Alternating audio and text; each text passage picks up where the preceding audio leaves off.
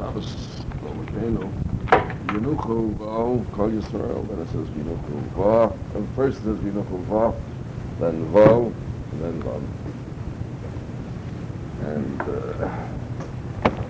see, this doesn't leave any stone that is not turned over. Found that and explained it beautifully in the Alter Rebbe's Siddur.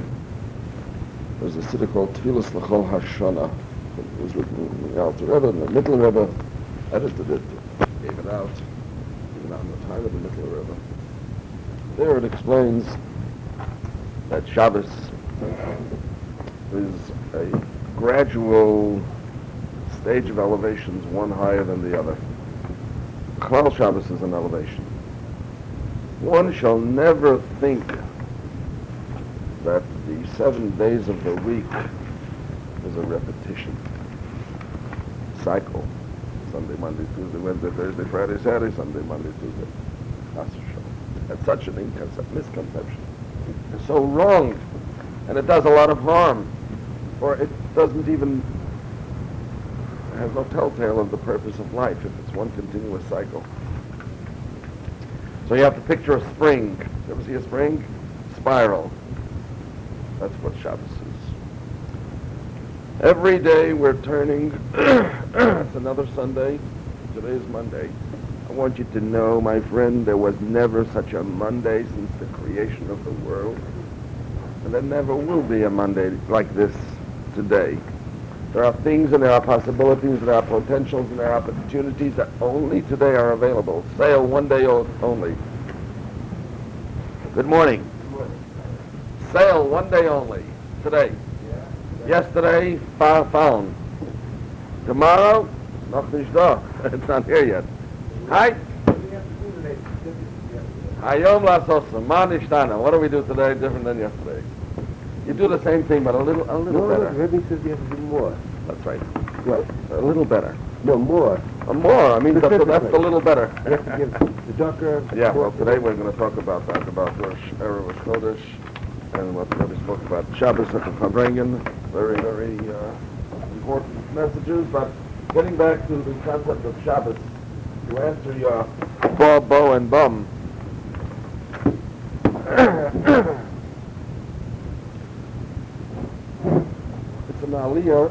It's an aliyah in a spiral pattern. Life is not just one disc like a phonograph that turns in one position, but it keeps going higher and higher and higher. That's why it's called Oilas Shabbos B'Shabbato. Shabbos is an aliyah. Shabbos itself is an elevation. If we were permitted to, in fact we're not, if we were permitted to see the actual elevation that takes place Friday afternoon towards sunset. We see the sun is setting, and we have to realize that Friday afternoon towards sunset, as the Shabbos begins to enter, there is actual an aliyah. Like if you were sitting in an elevator, everything is blocked off from around you. You don't see anything. So all you trust is when you push the button and you watch those lights telling you you're on the first floor, second floor, third floor. Open the door, and you're on the second floor. Open the door, you're on the third floor. While you're in the elevator, if it's a nice, gentle one, you don't even feel it. This is what happens Shabbos. The world is elevated, but it's in a concealed form. God wants us to have choice. God wants us to observe the Shabbos because God said so, not because you see Aliyah Sa'olamis. When a person would see the Aliyah Sa'olamis, how the world, the Gashmias, the physical, the flesh and bone of a person, everything is a different creature on Shabbos. Yetzirah goes, Asiya goes to Yetzirah, Yetzirah goes into Bria, Bria goes into Asiya, as an elevation of worlds. Tzaddikim who have worked to purify their bodies, to work on the Nefesh HaBahamis that it shouldn't conceal that much, sense that additional light that comes on Shabbos. That's why I call it Neshama Yesera. And Neshama Yesera, there's an extra additional light that comes on Shabbos. Fortunate is the one who senses it. There are ways to get it. You can get it through the gefilte fish. Don't laugh. You can get it through the challah. You can get it through the Seudah Shabbos. Hashem gives us ways to get to the highest madregas through the most simple acts. Machloli Shabbos have a lot to do in helping the Neshama Yesera become sensed. So at the start of Shabbos, we're mamshich from the Moyach Habina. It's in Kabbalah. It's a gili of Moyach Habina. Then, from Bina, it's meir into the 6 midos. We know there's Chochmah, Bina, and Das. And then there's the Zayin midos, and then there's Malchus. So then, the first revelation on Shabbos is the gili of the Meichen. That's Bina. Bina is meir. Ema bonim semecha, the Simcha, the Shabbos. Yismachu b'malchuscha. Shabbos has to be a day of Simcha, joy. That's the Yain from the Kiddush. Yain mesameach. Then, as we promote and we progress in the Shabbos, it reaches from the Moyach into the Midos, into the 6 Midos. And then finally, it goes into Malchus, which contains all the spheres. See, Malchus is the last sphere, but it contains all the spheres. So the start of Shabbos is the Yenuchu Va. Va is Behei. That's Behei. Bina. Yudkei, Yudus Chochmah, is Bina. Then as we go to the Shabbos by Shachos, we have advanced further, Yenuchu Va, with Vav, the 6 Midos, coming down into the Midos. Finally, toward the end, the Shabbos Sois Kachecha, the Yenuchu Vam, the plurality, that's into spheres HaMalchus. Mem is Malchus. That's the Keli that receives all the spheres. So there, briefly, sort of skimming across it, I give you sort of a gist of what there's much more to it, but I hope that answered your question. Returning back to Earth, we're getting down to 61, page 61. The Rabbi continues now on page 61 in regards to the 2 sorts of creatures that we find in the world. We take the entire creation of the world, they fall into 2 levels. Those that sense godliness, and those that were created in such a way that godliness is not visual, but he's available, but you have to search for him, you have to fight for him. So he says, let's take a look into the heavens. And he spoke about the sun and the stars and their motions in the sky are actually telling you they're going in a direction. He explains, Shechina b'Mariv. Because the Shechina is b'Mariv. The sun, the moon, and the stars are heading in that direction. And this is, though it's a very great indication of bittul, yet it's a madrega hatachtona of bittul. Because there are higher levels of bittul. There are higher levels that indicate that their whole existence and their whole life is dependent upon God Himself. Those that are higher than the sun, higher than the moon and the stars, higher than all the celestial bodies. There's much, much more that's far and beyond that we cannot detect through any vessel, any instrument. We have all kinds of electronic telescopes that go into outer space. And just like inner space, there's much left to be found and to be reached. So much is there in outer space. And in the outer space, there are things that we cannot pick up with these telescopes because of their distance, the vast distance. So there are creatures, and there are Gavom Alehem, things that are higher and yet further and more distant than all of these galaxies. Yesh b'chinas bitul b'yoser. Why? How come these creatures stand with a greater dedication and devotion and loss and nullification before God?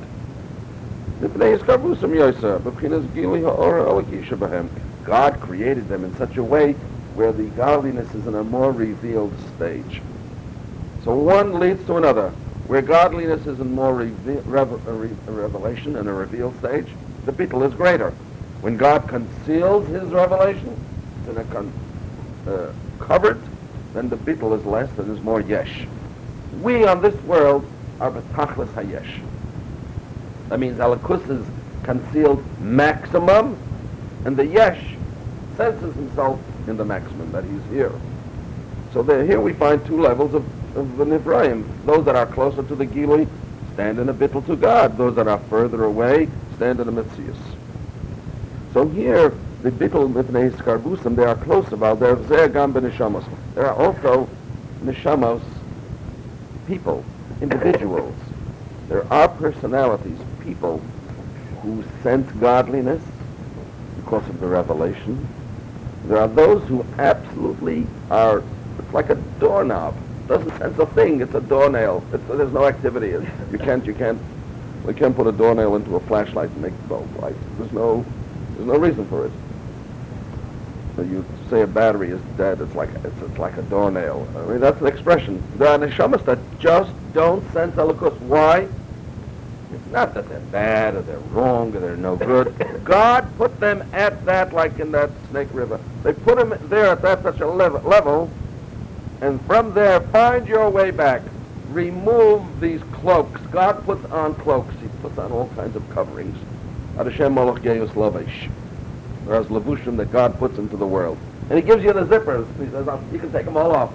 And once you remove all of the levushim, you can sense elokus. That's what a tzaddik does. Hispashtus halavushim. V'alder ze gam b'neshamos. There are neshamas hayosek krovos. There are neshamas that are extremely close to God. What do you mean close? God is everywhere. You don't have to travel to get to God. There's nothing that is so close to you as God himself, because he's keeping you alive. That's your life. What does it mean close to God? Close to the revelation, to sense, to feel the closeness of God. Krovos li'atzmusa yizbarach. V'nikroim, and such neshamos, such people, such individuals are called achim, brothers, v'reim, and friends. We find that laman achai v'rei adabra no sholem ba. There are those who are considered friends. What does it mean when you are friendly with a person? You're in close relation. Your spirits are together. Your entire trends are paralleled. Here, v'nikoim achim v'reim shenenem miziv hashchina. These neshamas are so fortunate to actually have a pleasure to enjoy the closeness of godliness. Unfortunately, the person who only has a concept of physical delight and physical pleasure, food, eating, drinking, sleeping, all of these pleasures, how great they may be, are so far yet from the real pleasure, the real geschmack, vergnügen of tasting godliness. David HaMelech was such a great tzaddik. He was very lofty. He had Ruach HaKodesh, and he was able to write the Tehillim. And in the Tehillim he says, he's begging us.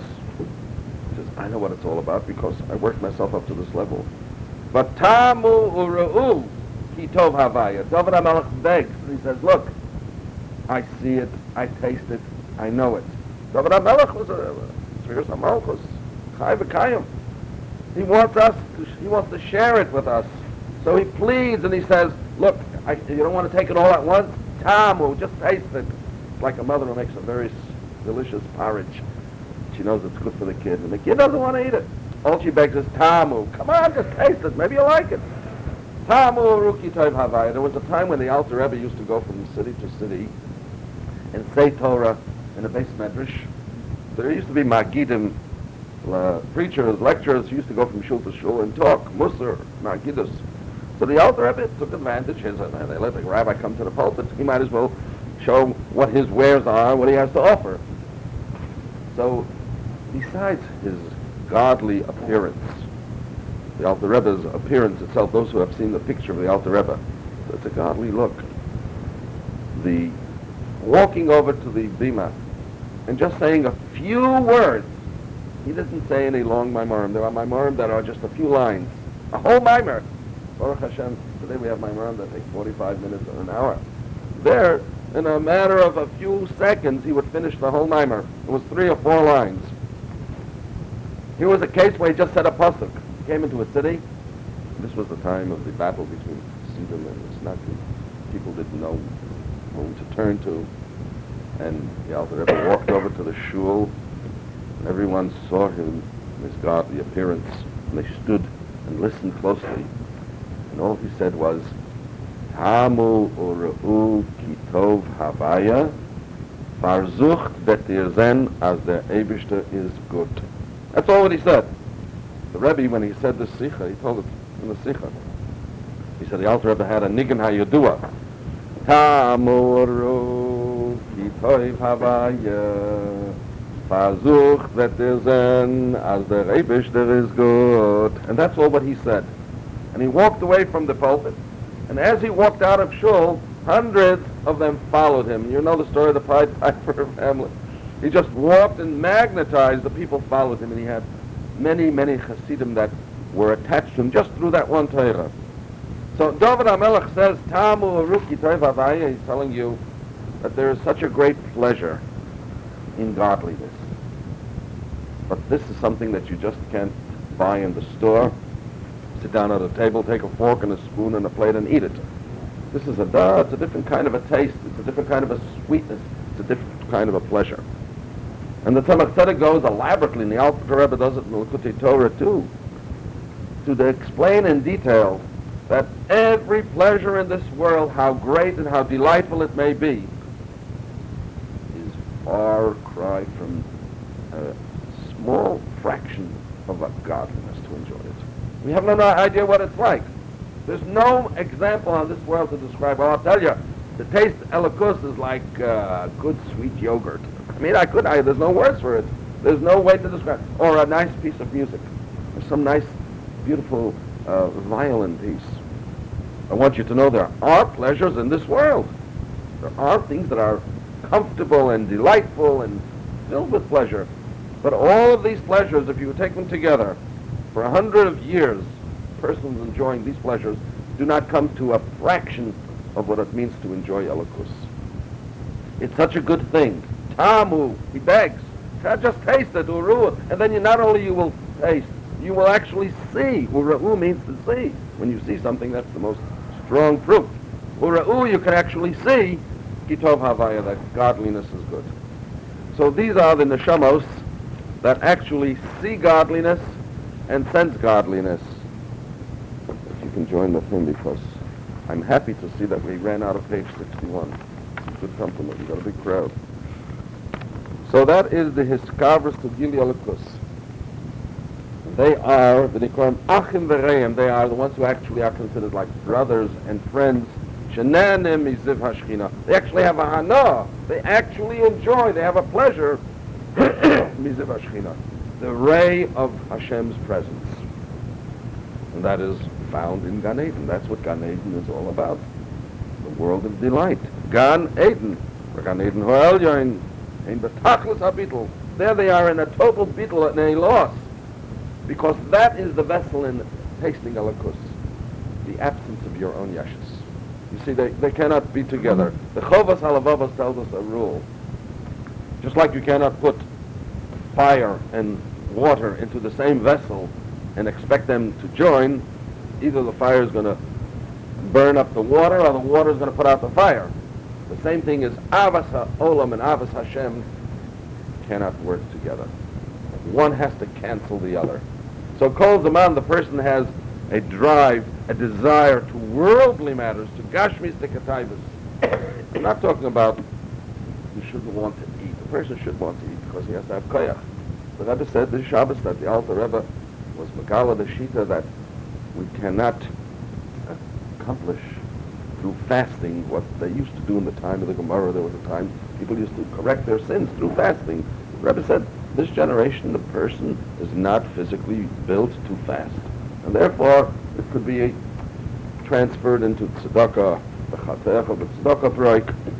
So the idea of eating and the idea of having food and delight, that definitely it's a thing that the person needs. But if the person wants that as his prime goal, then he's pushing Hashem aside. If his prime goal is just the food, clothing, and shelter, and that is his main, the acme, the paramount focus in his life, then he is not leaving any room for Hashem. So how does one come to make room for Shachanti B'Socham V'Asul Mikdash? Mikdash Loshen Kedusha, Havdalah, to have a distaste. In other words, your passion, your desire, your drive shouldn't be in a form of gluttony, just to eat, to fress, to eat with L'Shem Shamayim, to sleep the way a Yid should sleep, as the Rebbe says, You go to sleep like a Yid, you'll sleep like a Yid. You'll wake up like a Yid. Then you can say, Shlo Asani Goy. You wake up, you're a Yid. So here too, the tachlis of the bittul in Gan Eden, it's a world of delight. And that is one level of creatures, things that sense godliness. Vahabeis, now the Rebbe says there are second. There's a second sort of creature that Hashem created. He actually divides the whole universe into two. Those that sense godliness, Vahabeis, the world, the extraneous, the things that are from the outside. What does it mean from the outside? They don't sense godliness. That's like they're standing from the outside. Like if a guy has two earphones and he's hearing something beautiful, a nice piece of music, and you're just watching him. He's excited, and you don't hear a thing. You're outside. You're watching the guy bounce around, and you don't even know what's going on. You can see sometimes the guys drive by in the car, the windows are closed.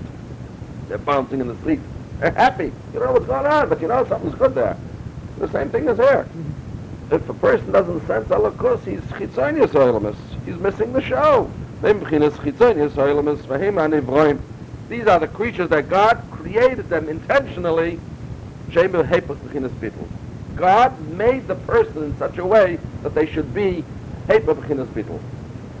Adarabah.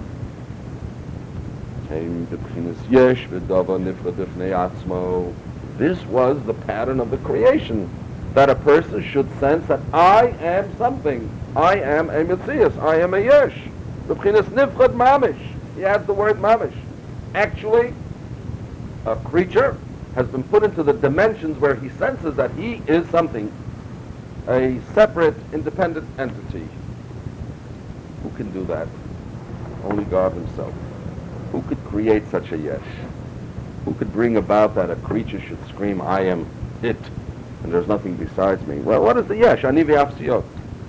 So it actually could be retraced back to the yesh ha'amiti, because Hashem himself is the true yesh, as the Rambam says. He calls Hashem Metzias. Metzias means the real existence. But his Metzias is Metziusei me'atzmusai. His Metzias did not need anything besides him to bring him about. And there's nothing that he needs now to continue existing. No creature can say that. Every creature needs something else to keep it alive. There's no element, there's no speck that can escape and say, I can get along myself. Everything needs something, and there's a fuel, and there's a consumption, consuming. Something that is being used up, there's waste, there's intake and output. All of this is because it's not creator, it's creature.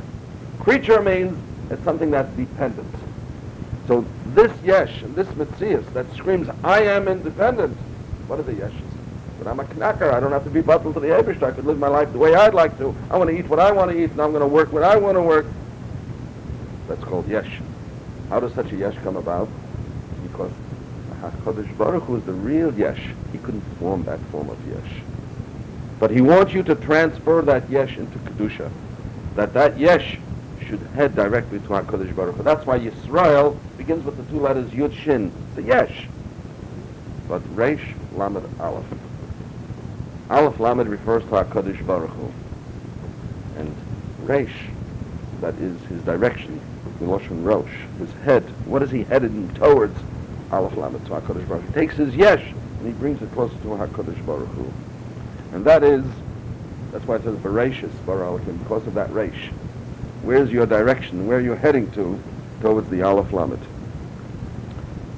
Ukamashu Kosov. And the Rebbe says, I'll bring you proof that there is such a thing as Pirud in this world. Where? The Torah says so. What better proof can we have than the Torah itself? Kamasha Kosov. We could bring proof by picking up a piece of wood and say, here's a piece of wood. The Rebbe says, I got better proof. The Torah says so. You picking up that piece of wood and saying that I'm a yesh isn't enough. It might be imagination. The Torah says, Kamasha Kosov, Umisham Yi Pares. And from there began the separation. A nifrit, a Pirud.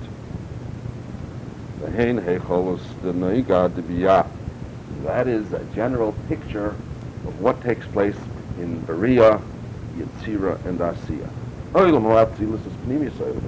There is a world which senses only the presence of God. There's nothing besides God. God is everything. Everything is God. That's Olam HaAtzilus, Olam HaAchrus. Biyah, Olam Habriya, starts anew. It's like if you would want to make a map of the world, you put a line. And say, okay, here begins Yesh, Olam Habriya, from here and on. That's the Hecholas, the Noiga, the Biyah. The Gam Bozeh, Yesh Ishtalshalos. We're on page 62. The heart itself is autonomific. You're making an attempt to give an example of something that happens within itself without any outer force. Is that what you're trying to say? That's right, yeah. In other words, the heart does not need a nerve stimulus to get going. It starts its own heartbeat. It keeps its own heartbeat going. It has brakes on it to slow it down. There are nerve impulses that slow down the heart rate. But if these nerve impulses aren't there, the heart rate might go on either at a high rate or a higher rate or whatever. I was informed that there is actually an electrical spark that does surround the heart to give it the beat. That spark comes from within the own heart itself. Correct. The focus of, in other words, the heart starts its own heartbeat. And in other words, it is self-generating. That's correct. Right. It is not a stira that we're talking here. You are talking about an activity that is self-generating. You're not talking about the metzias of self-existence. There's activity and existence. So this heart, still flesh, still mamoshes. It needs a chayas to be mechayet to keep it alive. It cannot be by itself. Though the activity, as you say and as you describe, does happen by itself, I would compare that perhaps, I may be wrong. The eye is able to see and there's nothing that will cause it to. This is the way the eye functions. The ear hears, there's nothing that does it, it's just that's how Hashem, it's a koach. So the Defiko Delibo, the Rebbe talks elaborately in Likutei Torah. What brings about Defiko Delibo? And it's not a contradiction to what you are saying, but at an occasion when we will have the opportunity, we'll open up the Likutei Torah and see how the Alter Rebbe explains in precise detail how the heartbeat actually takes place. What is the shirish? And he brings down that it comes from the brain. He does link the heartbeat to the brain. And this we have to sort of see which part is referring to what you're talking about and what the Alter Rebbe is. But this does call for a clarification. But definitely the Alter Rebbe does say that Defiko Deliba, Dalet Pei Kuf, 100, well, Kuf Pei Dalet, that's 184. So that number is a very, very important number so far as the heartbeat is concerned. Kuf Pei Dalet. And he uses that in Shemus, Kapat Kisah, the Union for Shemus. That is as a beautiful topic that is worthwhile to enter into, and I hope Doctor will have the occasion to be able to go into that in more detail, because in Likutei Torah the Alter Rebbe talks about this in the beginning in Pekudei. Pekudei is Kuf Pei Dalet, the Fak, Defiko Deliba. He talks about that, and it's good that you brought up this point, so perhaps at an occasion we'll be able to get to it. Returning to this point, the Olamus of Biyah, everyone has page 62. There's also a whole chain of Hishtalshlus, Shekol HaKor of Yoiser, that which is closer, Olam HaBriya is closer to Hashem, there's more Gilui. Yozel Pnei Havaya Daina and B'chinas Nifrit, so it's less Nifrit. More Gilui, less Nifrit, Kolkach. Ad B'chinas Noiga D'Asiyah, until the lowest levels, which is called this world. Shehin Achronim Hishtalshlus. We are on a very unique planet, a very unique world. On this world is the topless Hayeshus. You don't find it anywhere else because there's nothing lower. The Alter Rebbe says in chapter 39 in Tanya, there's nothing lower than this world, so far as the concealment of godliness. That's why on this world, a person senses himself as if he's a nifrid gomer, an absolute separation. Until there can be a person that will scream that I am my own, and I need nothing else. Who said that? Paro. At Amar, Li Ya'ori, that this body of water, the Nile River, that's my own creation, Vani Asisini, I created myself. He was out to convince others that he is godly and he can create himself, he has creative power. It was false. It was totally false. What gave the possibility to him to try even to make an attempt to fool people that he was God? Only because this world is such a dark world, any Tom, Dick, and Harry can go up and say, I'm God, and if he gets fools enough to follow them, It's been in the history where people go astray because it's Olam Hagashmi. This is Olam Ha'asiyah. In regard to the light of godliness, which reaches the upper level of creatures that we spoke about before, Pneumius, those who do sense godliness, Elohim and Neshamas, Nimshech Mebchinas Esser Spheres Tikkun. They are nurtured through the Esser Spheres of Olam HaTikkun. We were talking about before Tohu and Tikkun. Tohu is animal-wise, Tikkun is humanity, the concept of being civilized, a human being. Esser Spheres the Tikkun. Because in the Esser Spheres, these 10 spheres, which are now in the system of Tikkun, as we gave you the example of the 3 segos, the Sir HaAdam. So there in Atzilus, the Yuvagar Echad, the light and Hashem is united, and the lights and the vessels are united, and the vessels are united with Hashem. The Yuvagar Echad behind, Shegama Kalim, not only the lights are united with God in Atzilus. You have to remember, whenever you talk about higher worlds, you have to talk about lights and vessels. That is in every concept. Your body and your soul is a light and a vessel. Everything has a light and a vessel. The Arizal says even a stone is a light and a vessel. Even an Evan has a nefesh in it that keeps it alive. That's the light, and the stone itself is the vessel. So even the Kalim, the Esser Spheres in Atzilus, which are considered already the lower levels of Atzilus, it's only the Keli. Heim B'Telim U'Miyuchadim. These vessels are very, very high because they are totally permeated. They are taken through and through with the light of the Elokus that shines in the Berin Seif.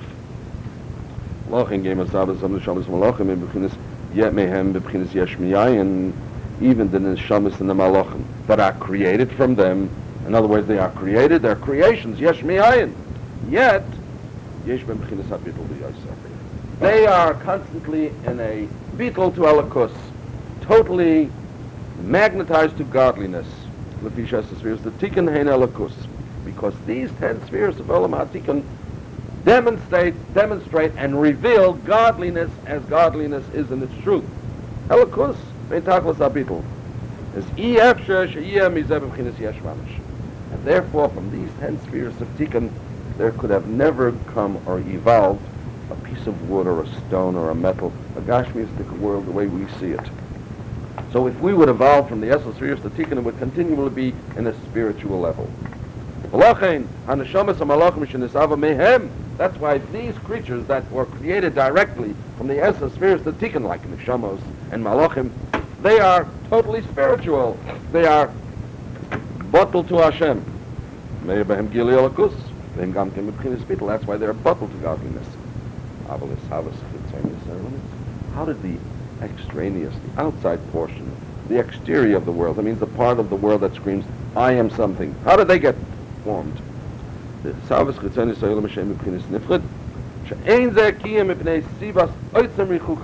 only because they were brought to such a far distance from the revelation of God. That's where Shviras HaKelim plays a prominent role in the chain of creating this Gashmistic world. If it has not been, it would have been Shviras HaKelim, but a continuing process of less and less and less, it still would be continually spiritual. So there had to be that breakage. This was it was only possible through this great retraction, withdrawal of light, and the Hesra and this is traced back to Olam HaTohu. That is the vessels of Tohu, after there was the Shvira, and this is what the Rabbi says, from the broken vessels of Olam HaTohu was it possible that this world should be in a form and in the level the way it is now. And there's where the Yesh came into existence. From these Kalim, so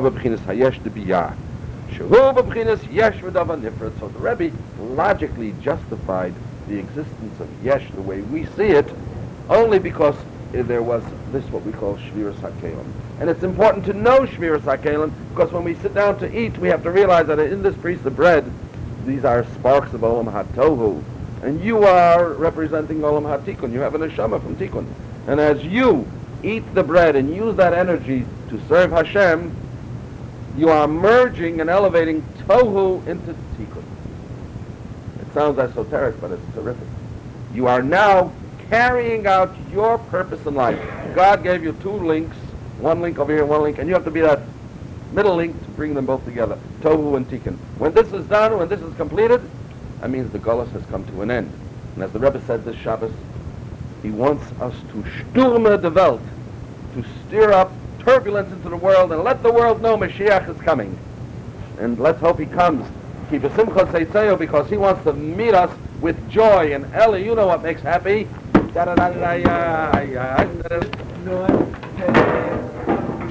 Right, right. Lamed Nun, Hey, Kuf. Nun.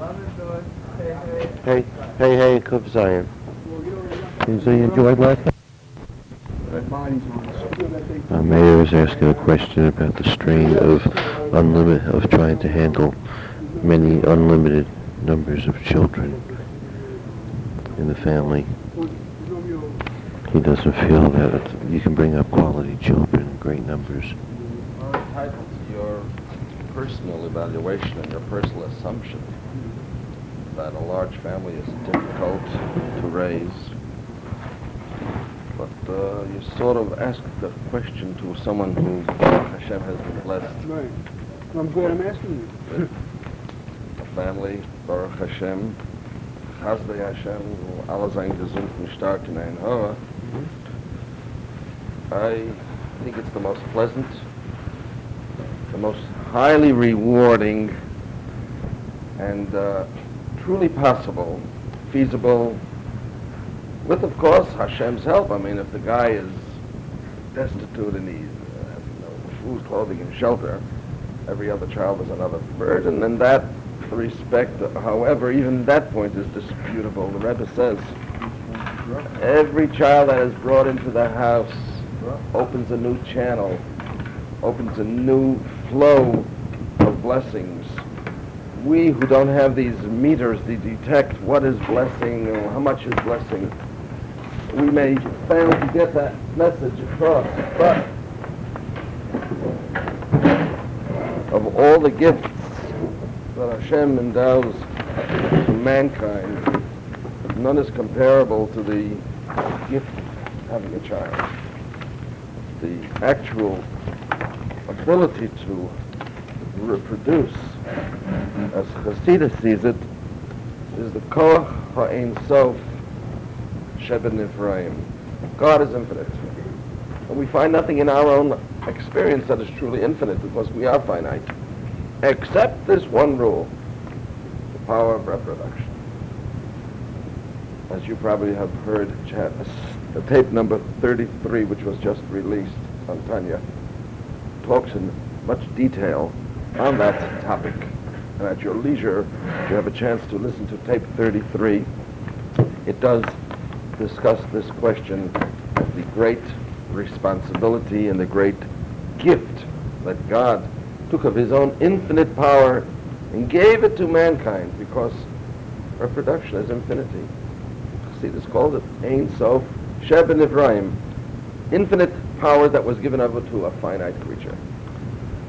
Now, to be the Chacham and to decide, well, what they call today pre-planned, programmed marriage, according to, as the Rabbi explains it in much detail at Fabrengens at many occasions, is so wrong, and it's so contrary to the concept of Bitochon and Emunah.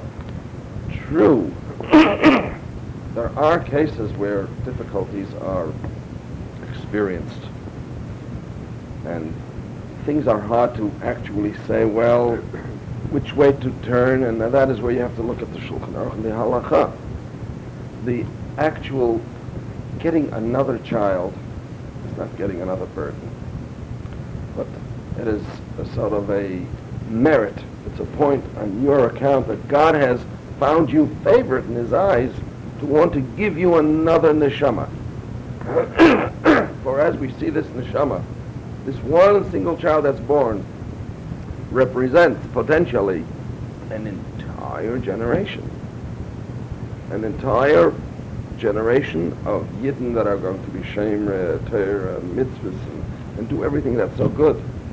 So a God-fearing person would so strongly anticipate and await the ability to carry out this godly mission of bringing down another neshama on this world according to the law of halacha, taras hamishpocha, not just the idea of bringing a child. I mean, it's chas v'shalom, legitimate. I mean, that's out of the question. We're talking about bringing down a child through halacha, to bring down another neshama, v'tara, v'kedusha, as the Torah tells us. There is no greater merit. So great of a merit that of all the mitzvahs of the Torah, Hashem puts that the very first mitzvah.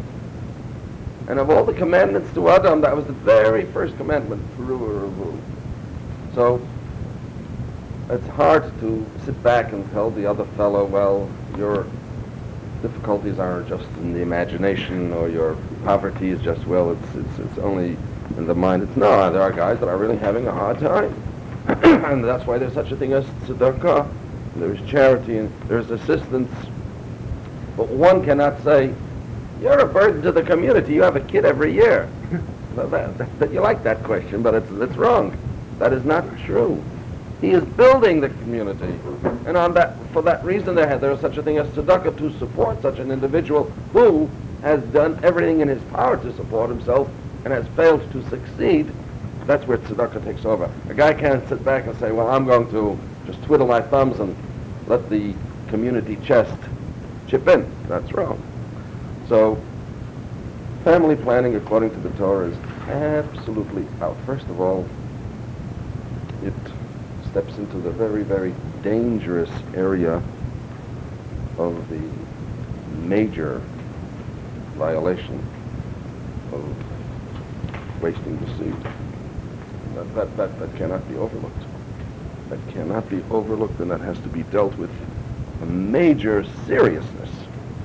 Or as the Rabbi explains it in the Tzedek's Derech Mitzvosecha, the very first chapter, Mitzvahs Peru, where he explains there that when a neshama is plucked out of Gan Eden from the highest of the highs, enjoying the Elikus, and he's brought down onto this world, in order to carry out a mission. Now, if that neshama is brought down not according to the specification as Torah requires, but through a way which Torah considers as levatola, wasteful, then this neshama is cast into klipos. This neshama is thrown into exile until the person does teshuvah.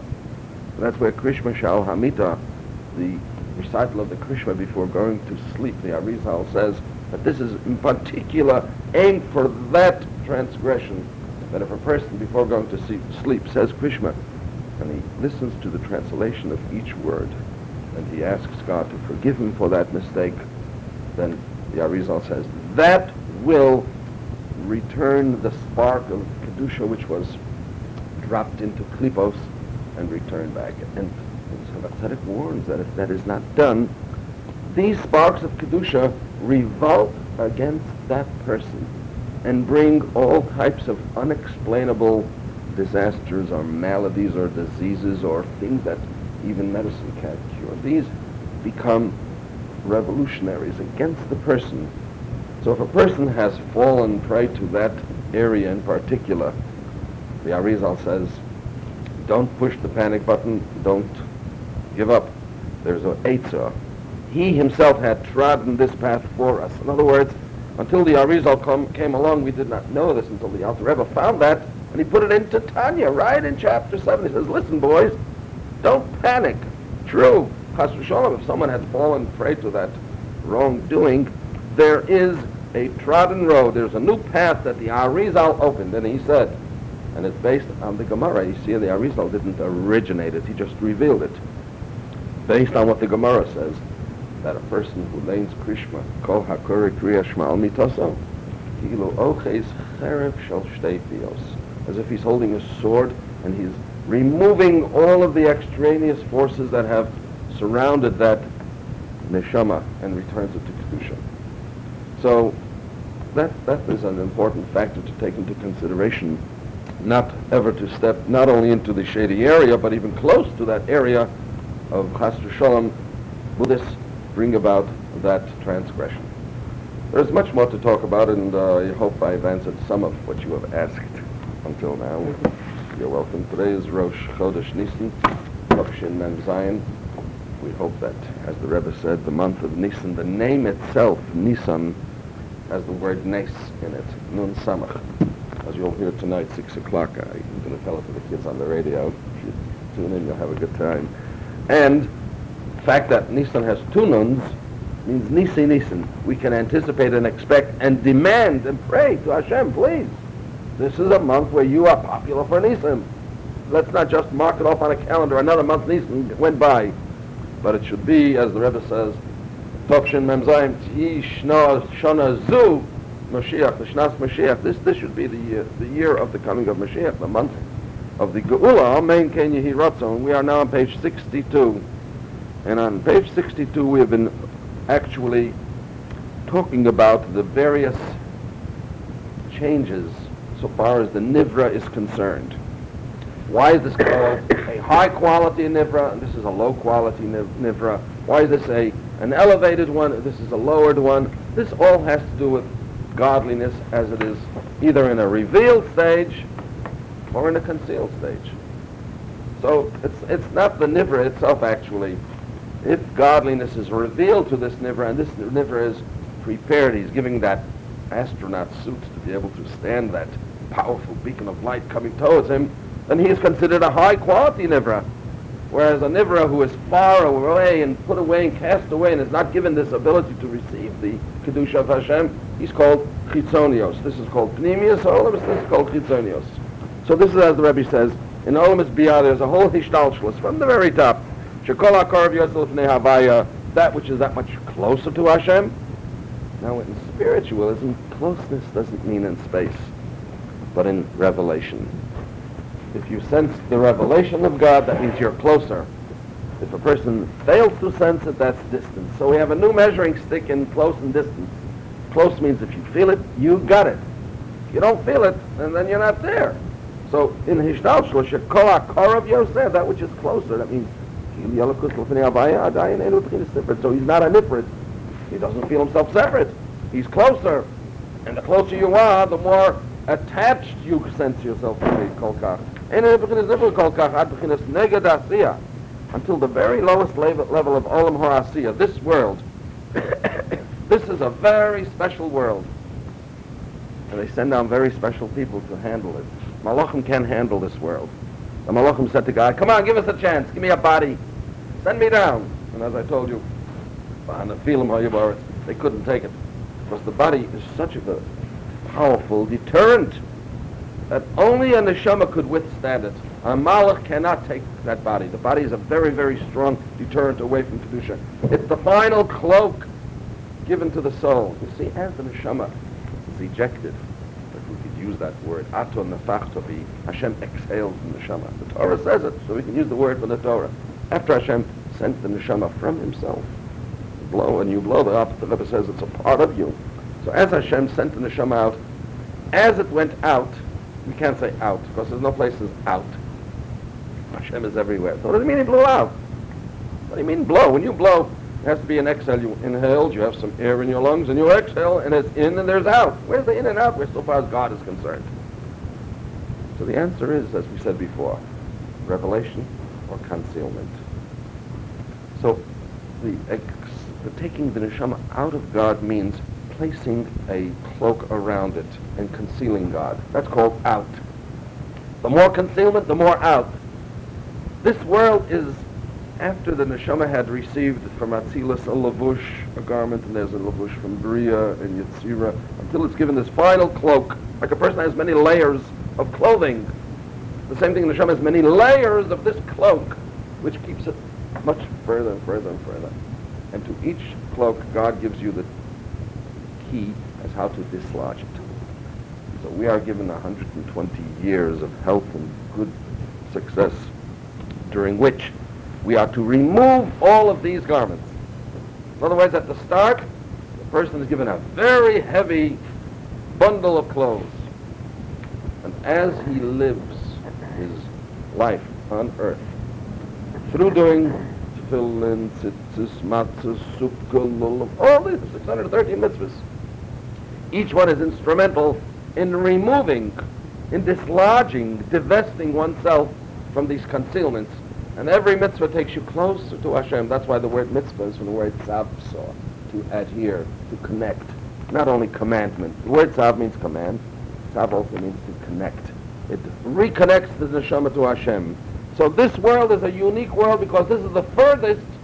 You couldn't have put the neshama at a more further distance than putting it into this world and in a body. And wait a minute, the Yetzer Hara. Some Yetzer Hara. Why? That the first person finds that his Yetzer Hara is way, way out of beam and it's really, really no good at all, he should pat himself on the shoulder. Why? That is only given to a person who has a very high lofty neshama. Because God is a God of justice. No one can walk up to the heavenly court and say, hey, you gave me a bad Yetzer Hara. You know what he told me to do? I'm afraid to tell you loud. I don't want anyone else to hear. I'm embarrassed. So the judge will only say, I got news for you, boy. We only give such a big Yetzer Hara to a one who has a big Yetzer Tov. Moshe Rabbeinu, I want you to know, he wasn't a snap cookie. He didn't just become like this. He was given one of the most difficult nefesh habahamas, Yetzer Hara. The Gemara tells us, and the Medrash tells an interesting story. I don't know if you heard this one. They found a portrait that an artist vows that this is authentic in the Medrash. A picture, someone made a picture of Moshe Rabbeinu. And they were all excited and they lined up to see it.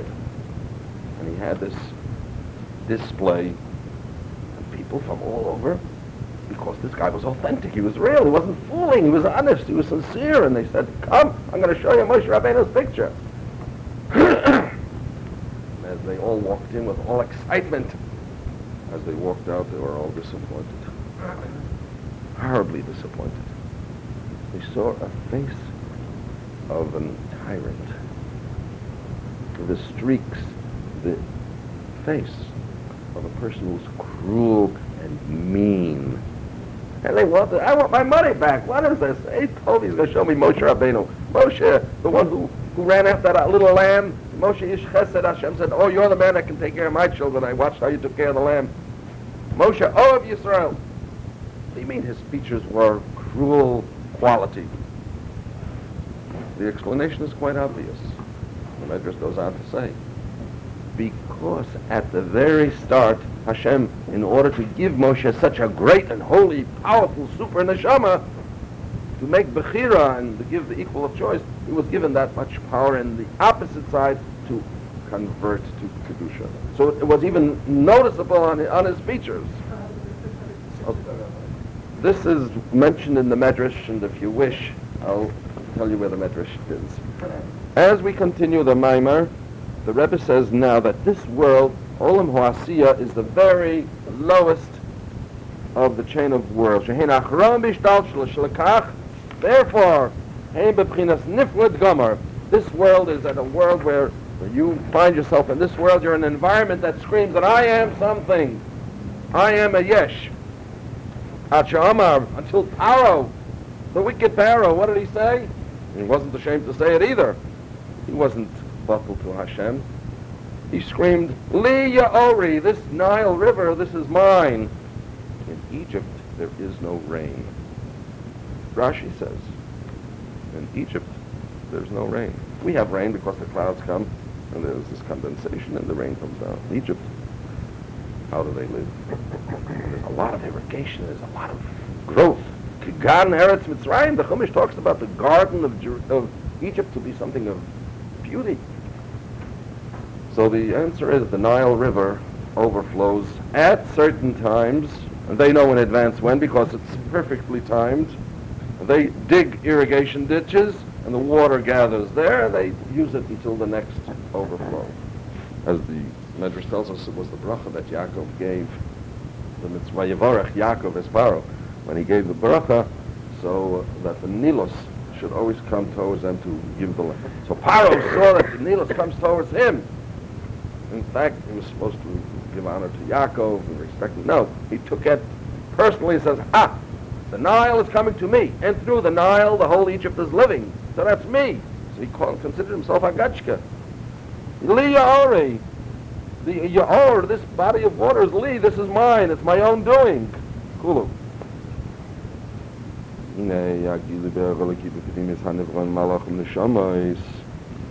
These creatures that receive godliness in a revealed stage, the Rebbe is now sort of winding up the mimer and telling us, okay, now, let's take all the parts of the puzzle and put them together now.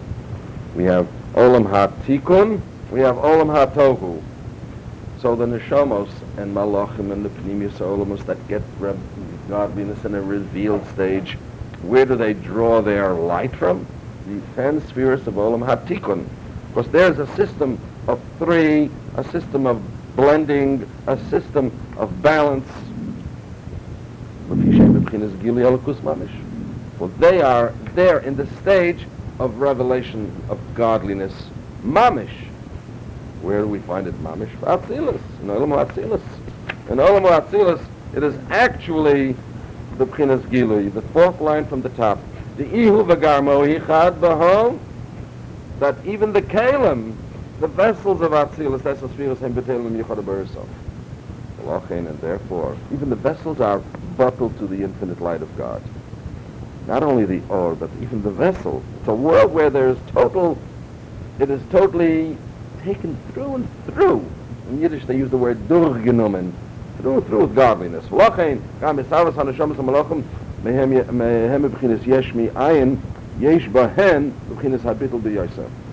So therefore, even the neshamas and the malachim, which are b'chinas yeshmi ayin, they were created, yet they have this bittul more, because the essence spheres, the tikkun ein elikus, the 10 spheres, as they come to us in the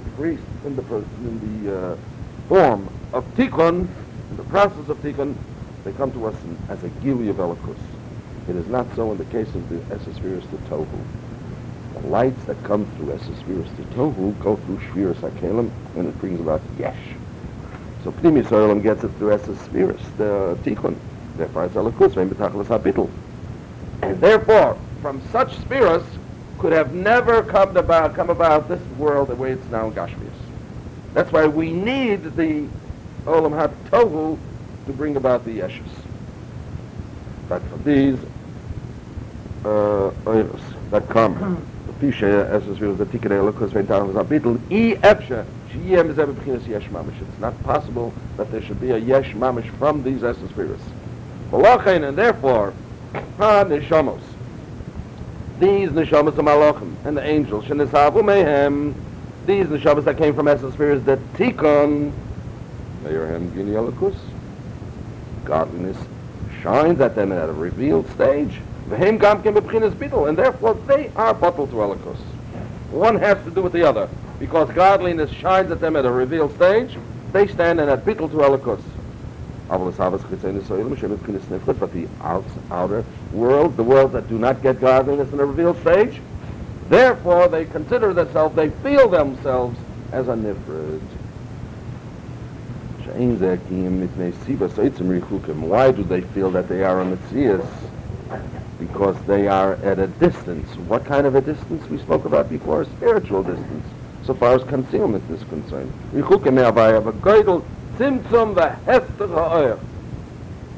What brought about this tzimtzum? What brought about this hester? Because that concept, that feel, that sensation that you're a Metzias comes from tohu, which of course included that process of shviras hakelim. This is the kelim of tohu. After there was the shvira, these vessels broke, and the lights returned. And what came down was only these divine sparks which were stuck to the broken parts of this vessel. From the broken vessels of tohu. This is a vessel in which the light is not in a revealed stage. Therefore, this brings it to the surface. Therefore, a yesh can appear.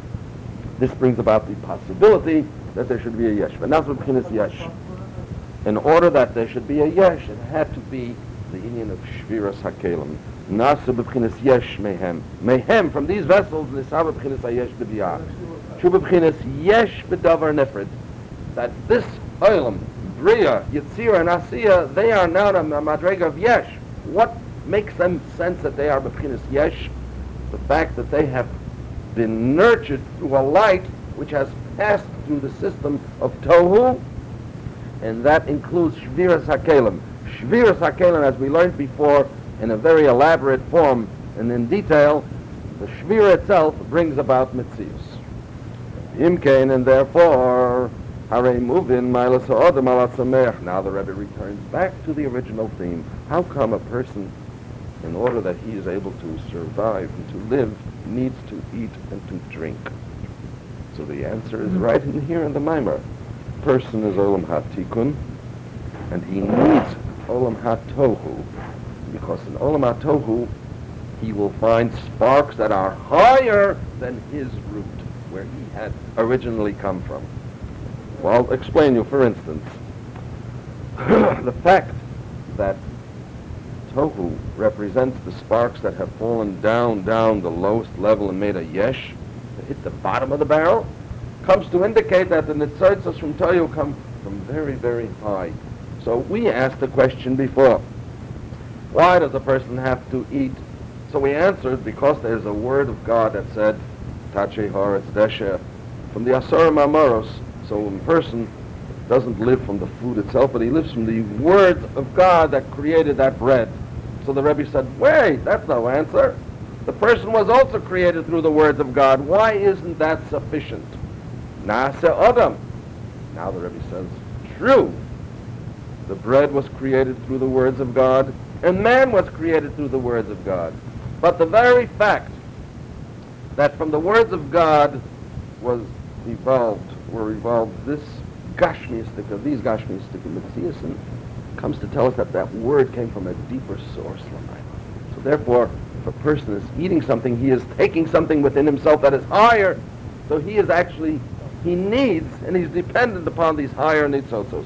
This is as the Rebbe says, and it's beautifully placed in these words. Imkain, harei muvin ma'alas ha'odam alat sameach. First, the Rebbe tells us the great advantage a person has over the plant.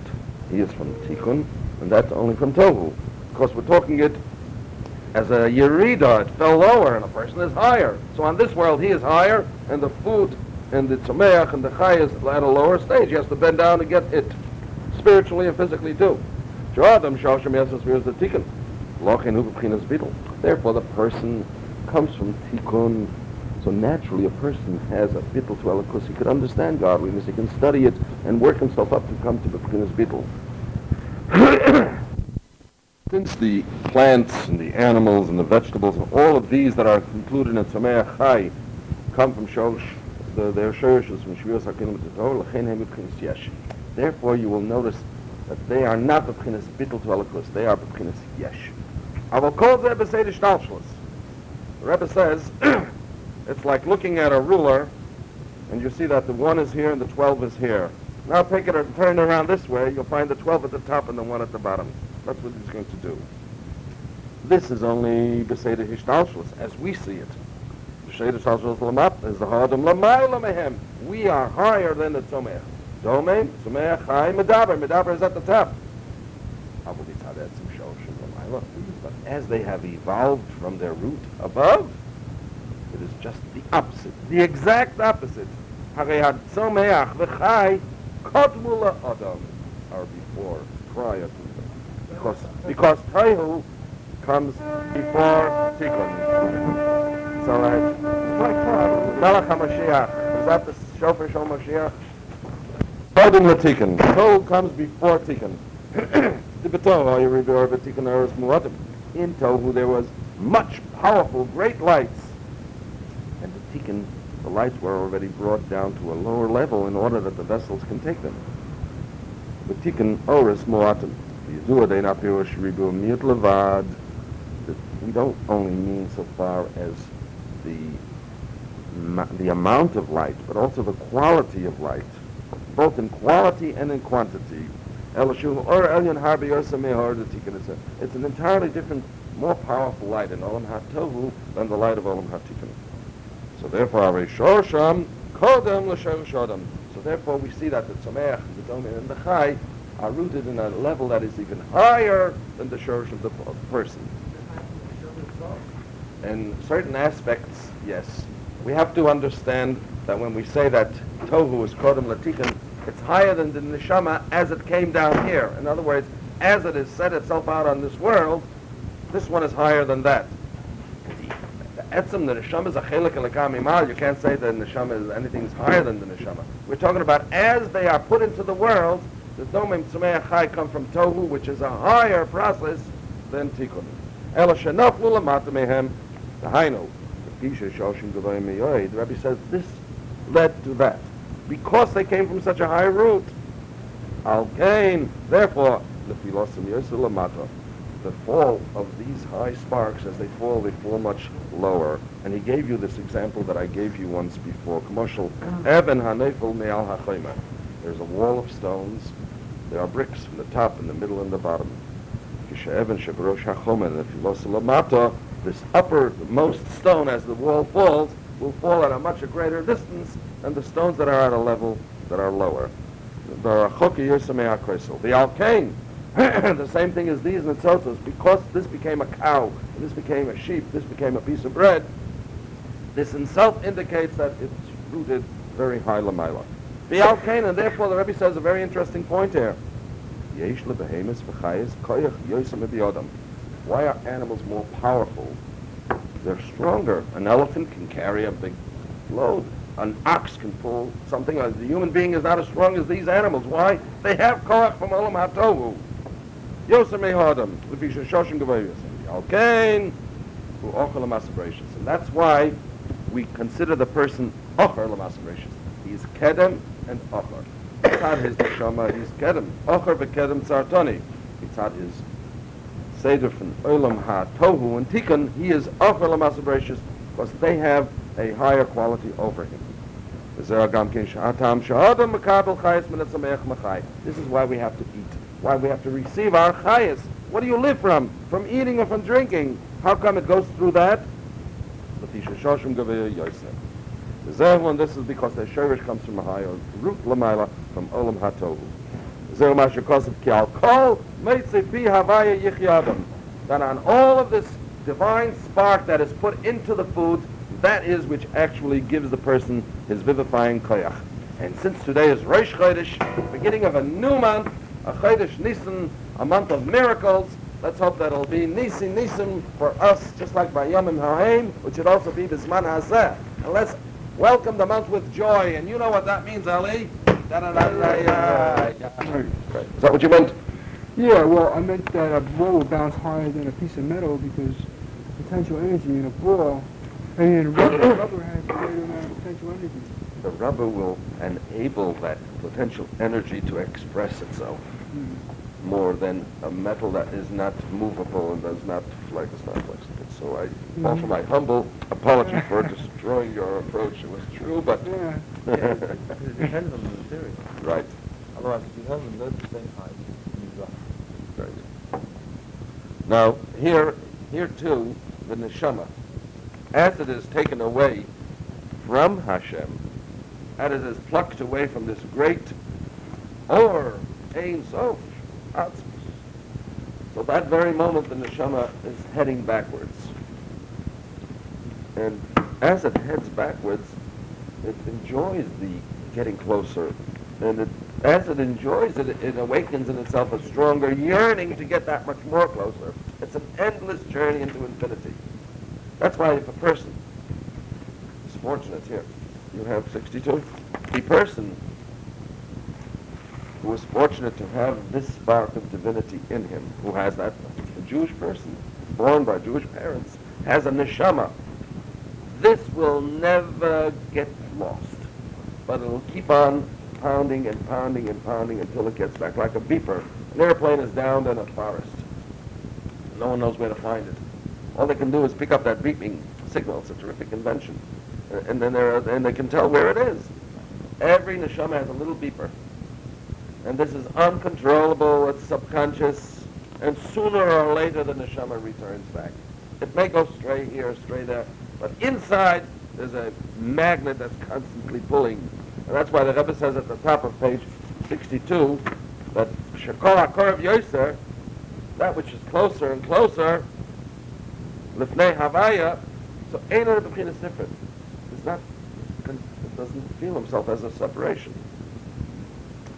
And this is, as a result, as the Rebbe explained, continuing on the middle of this page on 62, the concept of Shviras HaKelim D'Tohu brought about that the creature should be a creature and feel himself an entity. God wants us to sense this distance, only to convert this distance into momentum, returning back to our Kadosh Baruch Hu.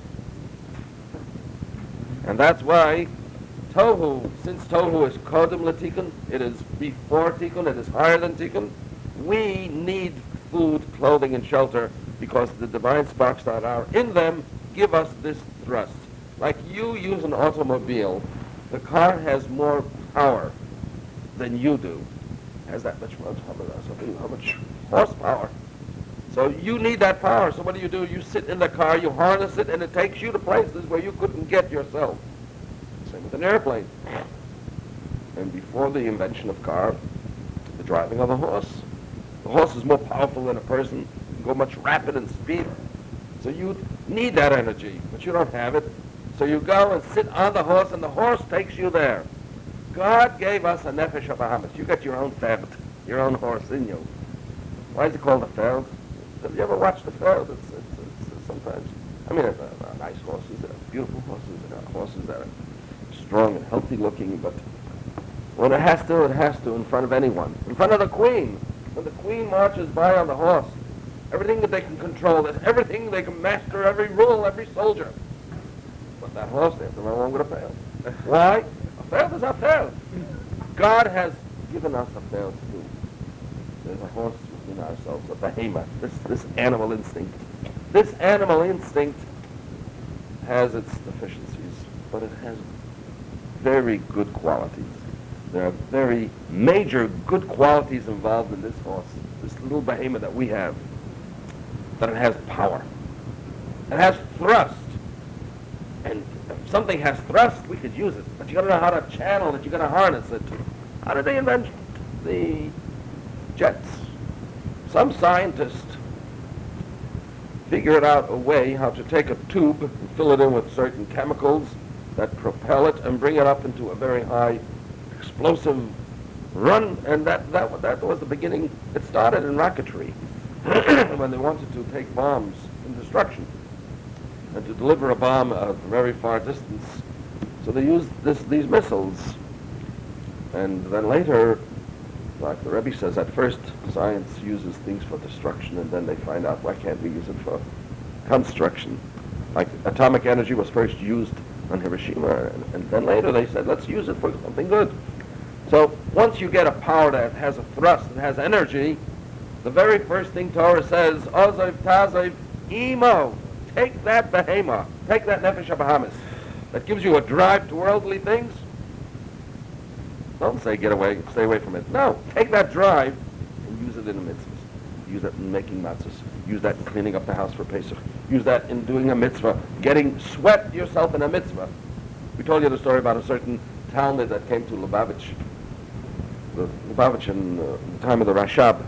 And the Rashab saw that this student needed a certain refinement and he didn't have it yet. And to learn Hasidus, there are certain qualifications. You can't be a grobyan, you have to be a little edel.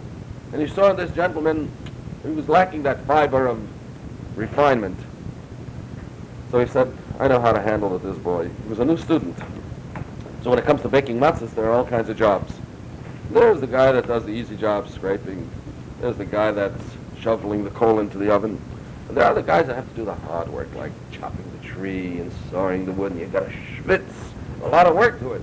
Those days they don't have automatic heaters. They have to go out into the forest, chop down heavy tall trees, and for a student who has not been out in the forest all year, he's sitting and learning, for him it's real hard labor.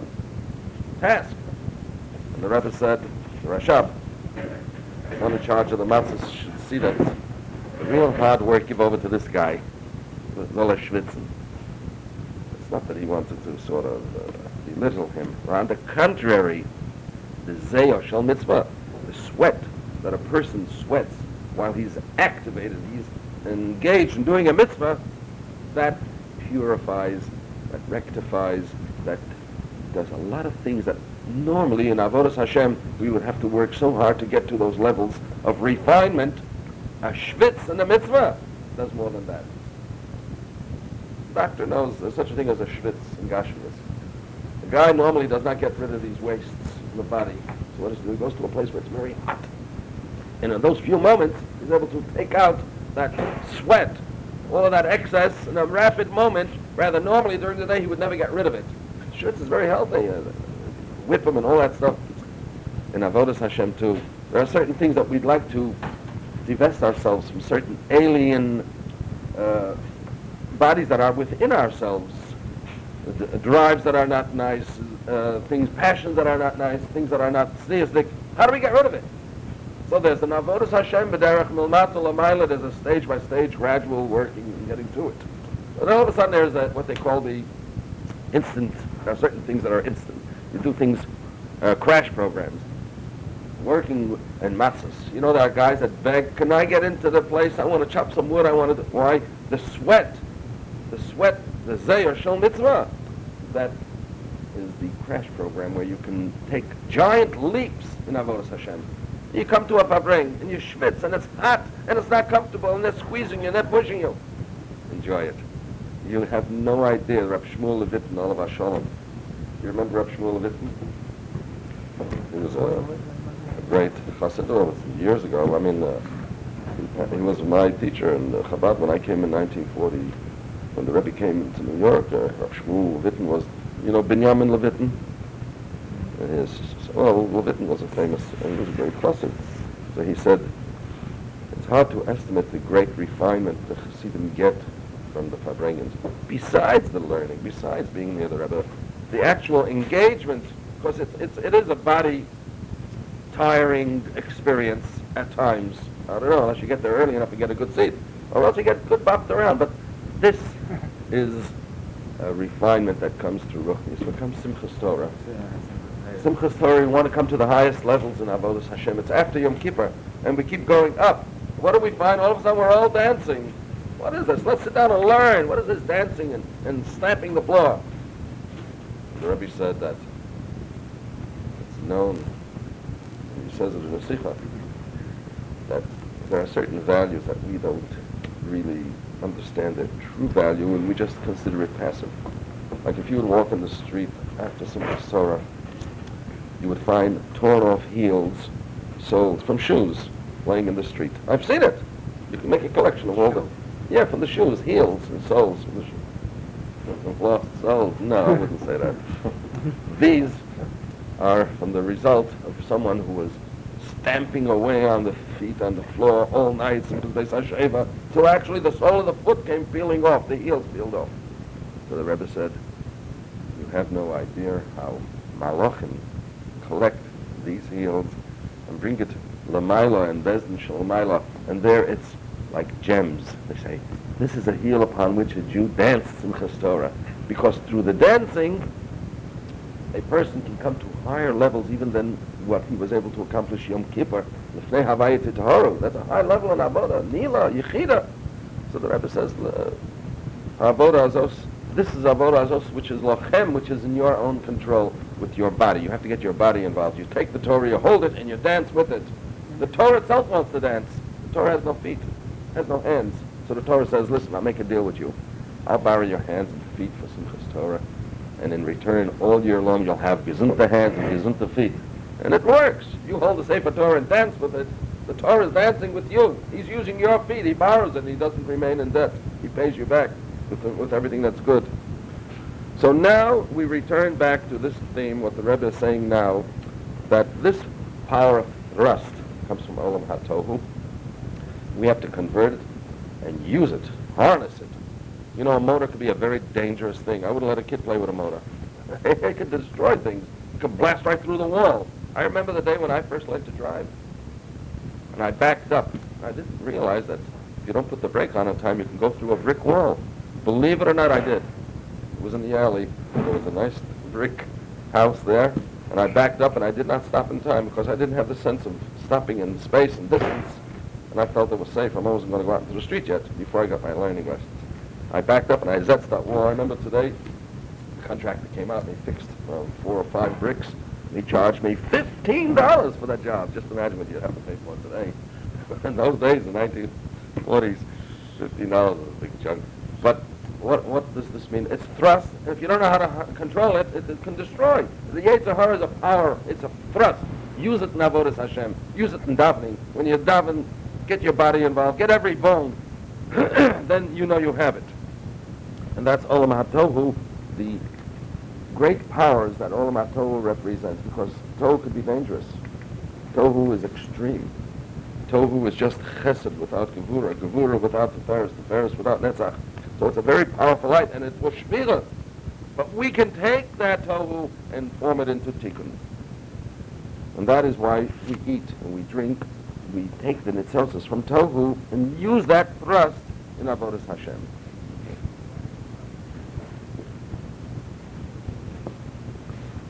And this is the middle of the page and the wind-up of the Maimah. Harei shoshim kedem l'sheiresh ha'adam el shenaflu lamato. They fell down, meha'adam, lower than the person. V'hainu lefi shoshim v'miyoid, because their shirish is so high, al kain, because they came from such a high level, lefi losam yoysa lamato. As we gave the example, kamoshel even ha'neifel me'al ha'choma, the stone that fell from the top of a wall. Sho'even sheberosh ha'choma, the stone that is at the very top of the wall, when this wall topples, that uppermost stone is going to fall very far. And the same is with people. If people go astray, if people wander off, and there are circumstances, the person is not to blame. Certain conditions, certain environments, lack of knowledge, no yeshiva background, and people can go astray. The fact that a person has reached sometimes the very furthest distance of Yiddishkeit can only tell us, hey, you fell so far, you must have come from way up there. So that itself should give that person a lift. Hey, so when I return, I'm not coming back to the bottom stone, I'm not coming back to the middle stone, I'm coming back to the top stone. And that's a good lift for a person who is on the way back, on the return. That stone that has gone very far is return to the uppermost level, because there's a lot of potentials and good in it. And the Rabbi says, and this is the reason, the animal, physically speaking, has more strength and more power than the human being. Why? Because his shorish was from Olam HaTohu, which is higher. That's why the person, in comparison to the power that an animal has, the person is secondary, and the animal is primary. That's why you use the horse for traveling. He can pull the wagon, you couldn't. So who achar l'masa b'reishis? A person is kedem, and he's also achar. Achar b'kedem tzartoni. This is the reason why the person receives his nurture, his life, from the tzomeach and the chai. Because the shorish of the tzomeach and the chai is that much more higher. Now the Rebbe concludes the Maimer in telling us, there is the bread and there is the spark of God that's in the bread. It's not the bread alone that keeps man alive. The Torah says, Kilo al halechem levado yichya adam. It's not the bread itself. The bread is only a vehicle in which Hashem's divine spark reaches you. Like a doctor gives you a medicine. So that capsule, it's not the whole capsule. There's a very small milligram that's in there that needs to give you the refuah. But the doctor can't say, well, take out a little milligram. You can't measure it. So he puts it into a starch, into those presses that make it into a pill. And then you eat the pill. And you say, ha, I had a pill. It's not the pill. It's that little speck. It's microscopic. And that brings the refuah. Hashem.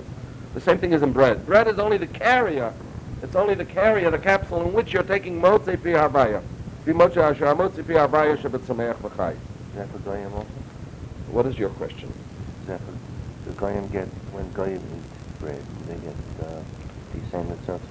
You are asking the question, what is the difference of a Jewish person eating bread and a non-Jew? And what is the... And then you're indirectly asking, is a guy involved in bringing tohu back to tikkun? Indirectly, you're asking, it's like you took a big jug of gasoline and you just threw a little match in it. I'll withdraw the question until later then. No, your question is valid. They have their mission in life. A guy, being that he has not accepted the Torah, which is still available, a guy could do it today. Since he has not accepted the Torah, his channel of life and his source, as the Rebbe says in chapter 6, is coming from an entirely different source because this was his own choice. It's like a person who could live this sort of life. He has all the money in the world and is fortunate and very prosperous and can build himself a mansion, and he decides to live in a cave. He decided to live in a cave. What are you going to do about it? We, the Bnei Yisrael, are fortunate. We have accepted the Torah. We say it every morning in Daven Baruch Atah Hashem No Sein HaTorah. So, therefore, when we eat, God says, I'm going to let you take part in Tikkun and Tohu business because that's my line. This is how the world was created, and this was given Asher Boch Rabbanon Mikol Ramim. There is a line drawn. Who drew that line? They did not want to accept the Torah because we selected Hashem. And because we selected Hashem, retroactive Hashem selected us. So we remain the selected. Now, when they eat, they have their own purpose and goal in life, known to HaKadosh Baruch Hu for each individual why this type of a creature was put on this world and why this type. To say that they're going to carry out Avodas Hashem, it's impossible. If a guy puts on tefillin, it's absolutely no value. On the contrary, Akum Sheshavas, Ayov Misa, did you hear that? A guy who observes the Jewish Shabbos, to him, it'll work in the opposite direction. It'll bring him the opposite of life. There was an interesting case of a ger that came to Lubavitch. I was in the yeshiva then. This young gentleman, very sincere, very dedicated, and he was learning the Aleph days. He's starting from scratch. He wants to become a Jew. We're very careful, you don't play around with such things. And it was brought to the attention that this kid used to come to the Fabrengs. He used to stand and say L'chaim. And the guy he was a real ger later, but until he became a ger, so there were instructions that every Shabbos he should either light a match, put on a light, or do something. He shouldn't be a Shomer Shabbos because to the Umas Ha'olam, the fact that they don't have the Kabbalah soul, that they have not accepted the Ol, then it works in the opposite. Like certain medicines are good for one person, and the other person takes that medicine and it works just the opposite. They don't they were the Sabbath, but they don't want to lie, and the Bana breaks something. Let's say the Bana break a law, all the laws well, but they think that... After the Gerus is complete and total, they're not allowed to. But I don't know if all the laws so well, They're not allowed to observe the Shabbos. We cannot go into detail into this because there's a long, elaborate explanation on this. Now, with all apology to that question of yours, which really calls for an elaboration, what's the role of a goy as he not only eats, as he's wearing clothing, and as he does anything in the world, that has to be attended to in a particular discussion. What is Hamavdul ben Yisrael Amim? And as we clarify that situation, everything, all these pieces are going to fall into place. And now the Rabbi continues with this point. We have to take into consideration the Goyim have the Zayin Mitzvahs B'nai Noach. And in that area, they are superior. In other words, if they carry out the Zayin Mitzvahs B'nai Noach, Chasidi Umos Ha'olam Yesh Lahem Chelek La'olam Haba. They're entitled to the world to come. So there is a certain amount of elevation and refinement and mission in life that the Goyim have in these 7 Mitzvahs B'nai Noach. But still at a different level. Once Matan Torah came along, it was expressed in different areas, and this has to be dealt with seriously and very meticulously to define the line, what is Mi Yehudi, the whole concept of Mi Yehudi. Now the Rebbe continues and says, we are back here, because this is higher and therefore it gives him the koach. The Motzi Pi Avaya שבצמח וחי שהוא המוקר בשורש על זה יחיה האדם. That is what the person is able to live from. It gives him chayas. The Alkena, therefore the Rebbe says, there's no room to ask, how come we were created through one of the Asorim Amoras, and the piece of bread was created by the Asorim Amoras? So why did you tell me? The reason why I'm eating the bread is because it has the Asorim Amoras, the Motzi Piavaya. I was created by Nasa Adam. The Rebbe says that question is not valid. The Alkane, Ein Ola Shayach. It's not proper, it's not fitting, it is not correct, lahakshos, to ask the question, Lomar. Sharei gam la'adam yesh gam kametzi pi havaya. The person also has this quality. He also has motzi pi havaya. Where do you have it? The fisha motzi pi havaya shebet sameach v'chai gevei b'yosef. The sameach and chai have a devar havaya, but it is of a much higher level. We both, the bread and the person, were both created through the words of God. God said, Tachi haaretz desha, the earth should sprout forth plants, fruit that gave the power of the bread. God also said, Nasa Adam B'Tzalmenu. Strangely enough, the Tachi haaretz desha is of a higher source than the Nasa Adam. Well, the Chaim Gavoya V'Yosef. Nasa Adam is the neshama going into the guf. And the neshama, at the very start, as we said many times, truly is uppermost and the highest. But as it comes into Hishtalshalos, the domim tzomech is higher. I'll give you an example of a ruler. And you hold the ruler straight. You have 1, 2, 3, all the way down to 12. Now take this ruler and turn it circular-wise upwards. The 1 is at the bottom and the 12 is at the top. In Seder Hishtalshalos, it goes in reverse. Like when you look at an image, actually in your mind you see it upside down, but it's converted. The same is what you see down here. What you think is tachtonim is elyonim. What you see elyonim is tachtonim. The same concept is in the domim tzmeach chai. They are originally from the top, but that's only after we've made that turn. But in Seder Hishtalshalos, as you're asking, the neshama comes from pnimius v'atzmus amulas. That's a chelik elikat mi'amal mamish. It loses that quality. No. Now then it begins to be makabel from the Esespheres to Tikkun. That's what he said right over here in the Maimar, that his lifeline now is through the Esespheres to Tikkun. And the Behema gets from the Esespheres to Tohu. If you look into the Maimar and just carefully look at these selected words, you'll see how the Rabbi says it. Watch closely. Because they are Gavor v'Yosef, this food, the chayas that's in the food, mechayas adam, gives the person life and vitality. How? Because it comes from tohu. And what does food do?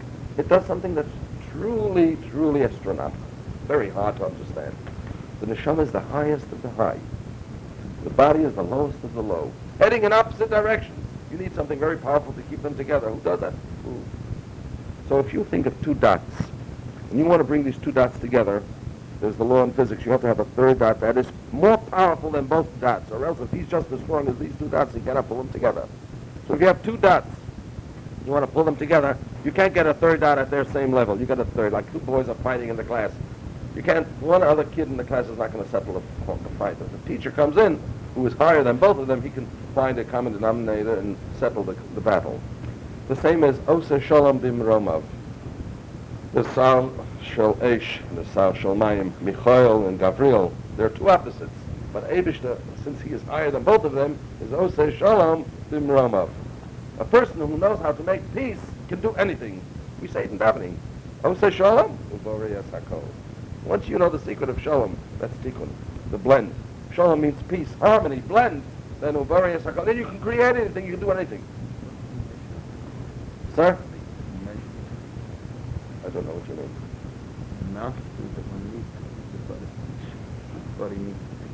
There is a minimum amount. There is gluttony. There's a person who goes into overeating, and then that's dangerous. Of course, to tell a person this is the amount to eat is not right, because there's no 2 people that are alike. But a good dietitian, after analyzing and studying a person, his heartbeat, everything, how everything is functioning, can give a person a diet which will be This is all you need. If you eat that extra bagel and cheese, you're going to just get fatter and more calcium or more calories, and it's not even necessary. You're an extra burden on your heart. So the amount of food can be determined by the one who studies and knows your body and has given you a fair test, blood test, everything that you need. And he can tell you exactly or close to the amount of food that you need. And many people don't realize that they overeat. And they use their hunger pangs as a guide, which is so wrong. An animal is guided by nature. So he doesn't have those extra hunger pangs, and he knows what to eat. I've been in the zoo, and I've been baffled to watch a lion tear apart a piece of meat and eat it. He was hungry. And then he leaves over a piece. I asked the guy, hey, why did he leave over? He says, this lion will eat under the guidance of nature. And then there's a click. He's not going to eat any more. He put down the best food. He's not. The birds eat a certain amount of seeds and leave over the rest. What is that? Nature guides them. We, because we have seichel, nature steps back. So we can step over that dangerous area of overeating, but we're branching off into diet rather from what we want from diet to That's the diet. connection of the guf and the neshama. Yeah, the link of the neshama and the guf definitely needs food, needs water, needs fiber, needs all of this material. Why is food able to bring this link together? Because food comes from tohu, which is higher than tikkun. To determine the amount depends on each individual. There's no where it's going to say, Beryl, you eat this much, Getzel, you eat this much. No. That's a very interesting thought. I never realized that. I'm not aware, as you mentioned this, I'm not aware of any animal, any species that overeats itself to death. But humans do it all the time. Absolutely. That's where Torah comes in. Torah is the guidelines. Torah tells you what to eat, not only how much to eat. There is one animal that does that. Goldfish. Now, there is a certain fish that keeps blood and until it pops. Well, goldfish will keep eating until they die. If you give them too much food, they'll eat all that. But That's why I most tell you animals- to be very careful about feeding goldfish. In a fish bowl. Yeah. But I think In nature, while they're out on the They're not pond, they natural. wouldn't do it. Yeah, right. They're in a captive. yeah. Because you're not feeding it actually what it really I don't know if needs. they're eating. The water just filters through their gills. that what it is? So as they take the water in naturally to breathe, they get the food. So what are the non-Jews do? And this is those that would provide them the guidelines. They are put on a different gauge. A guy could eat chazer and it will not harm him. A guy could eat pork and bacon and lard and ham and all that stuff and it will not harm him. A Yiddish kid goes and eats chas v'sholem, tray for food. He's defiled. And physically, chas v'sholem, it could bring about all types of maladies. How come? Because Hashem HaKadosh V'keirav Tonu Malkeinu L'Shim HaKadosh. We are different. We have to face it. Without that, we are different. There's no reason to put on tefillin. There's no reason to do anything. The reason is we are different because we chose Hashem and Hashem chose us. And we need guidelines, and that's where Torah, which is written by God, man could have not written Torah. Torah is heavenly. They found it out today because of the jingle of the words. I mean, that is not the real proof. We don't need proof. But scientists are baffled in Israel when this guy with the computer came and found all kinds of new sentences that come to the surface. If you take the 50th, every 50th word, and a new sentence comes out with messages, with things of the law. The fellow visited the Rabbi too. He brought it in. There are things, we don't need that. The Torah itself, our belief in Torah is an emunah. Emunah does not need proof.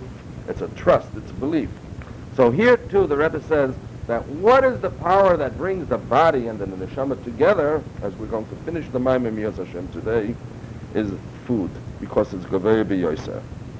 And that's Mechaber, V'hainu, Shemechaber HaNefesh Im HaGuf.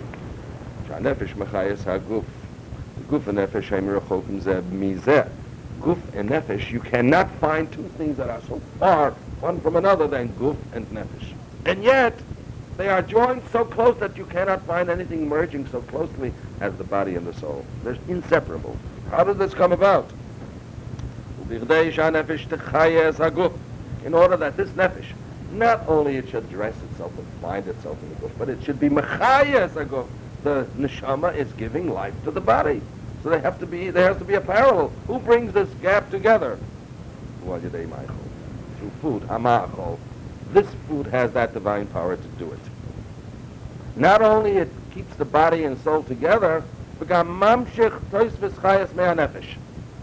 the the food has a power to draw the koach of the nefesh. You have the koach to understand. If you don't eat, it's limited. Once you eat, your mind will function better, you will understand better. So then food not only brings about the link of the body and the soul, but it reveals the koiches hanefesh. You can understand better, you can do many things better. Kamaima, chamra, food does that. Chamra v'reicha pikhin. If you have wine, and spice, fragrance, pikhin, it has an effect on your mind. You can understand better. A good chamra v'reicha, it says here, it's a Gemara solution.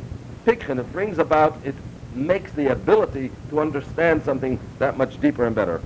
What's so great in that wine? What's the tzomeach and the chai so important? Because the sherish of this food or this drink or this beverage is higher than the sherish of the adam. Therefore, it's able to nurture the man. Person comes from tikun. And now we see the prominent role a person plays in this world. God created us and put us on this world and says to us, I'm giving you a mission in life. Here is the area that's called tohu. You are to convert that into tikkun. How?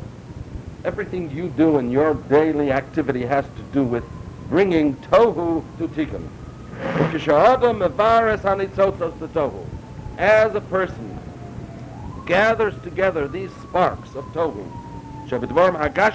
he has to do with a gashmistic thing. You are now sitting at a table, there's a plastic tablecloth, there's a paper plate, there's a cup. These are only tzotzos of tohu that are being nisbara now because we're using it for kedusha. That has a shaykhus to kedusha. And we are elevating them to its sherish. And this, I want you to know, if we realize it or not, brings about a delight to Hashem. You know, it's very hard sometimes for children to know what is nachas ruach by tati. What do they really like? Some children can come home with bracelets and diamonds and gold and jewels. So it doesn't ring a bell. And some kid comes home with a good report card. And with a midah tova, or he's a mensch, he dresses nice, that rings a bell. We have to know what rings a bell l'mayla. What makes a nachas ruach by HaKadosh Baruch Hu? So Chassidus, Pnimi Sateva, Kabbalah tells us, I will let you in on an inner secret. There is something that brings a delight to HaKadosh Baruch Hu. A very great delight. Nachas ruach lefanai. What's the nachas ruach? Lefanai, lepnimi yusli. When you take sparks of tohu and elevate them to tikkun. That is a pleasant, that's a nachas ruach to HaKadosh Baruch Hu. Now, don't sit back and say, well, I don't understand. Why should that make Hashem happy? That's not a valid question. We don't know what is Hashem. We don't know his structure. We don't know what makes him happy, what it means to Hashem to be happy. We have no idea. These are esoteric. These are l'mayla misichlenu. Leis machshava tfisa b'chlal. We're fortunate to know the secret that when you take a piece of bread and eat it l'shem shamayim and your mayla that needs it from tohu to tikkun, nachas ruach lefanai, that makes Hashem happy. And when Hashem is happy, he does something for it. He makes you happy. Makes you healthy. He gives you everything you want. Just do what you're supposed to do. That brings about the heavenly answer. That's why fat people are happy people. They eat a lot of this like this. Very good. Very good, Doc.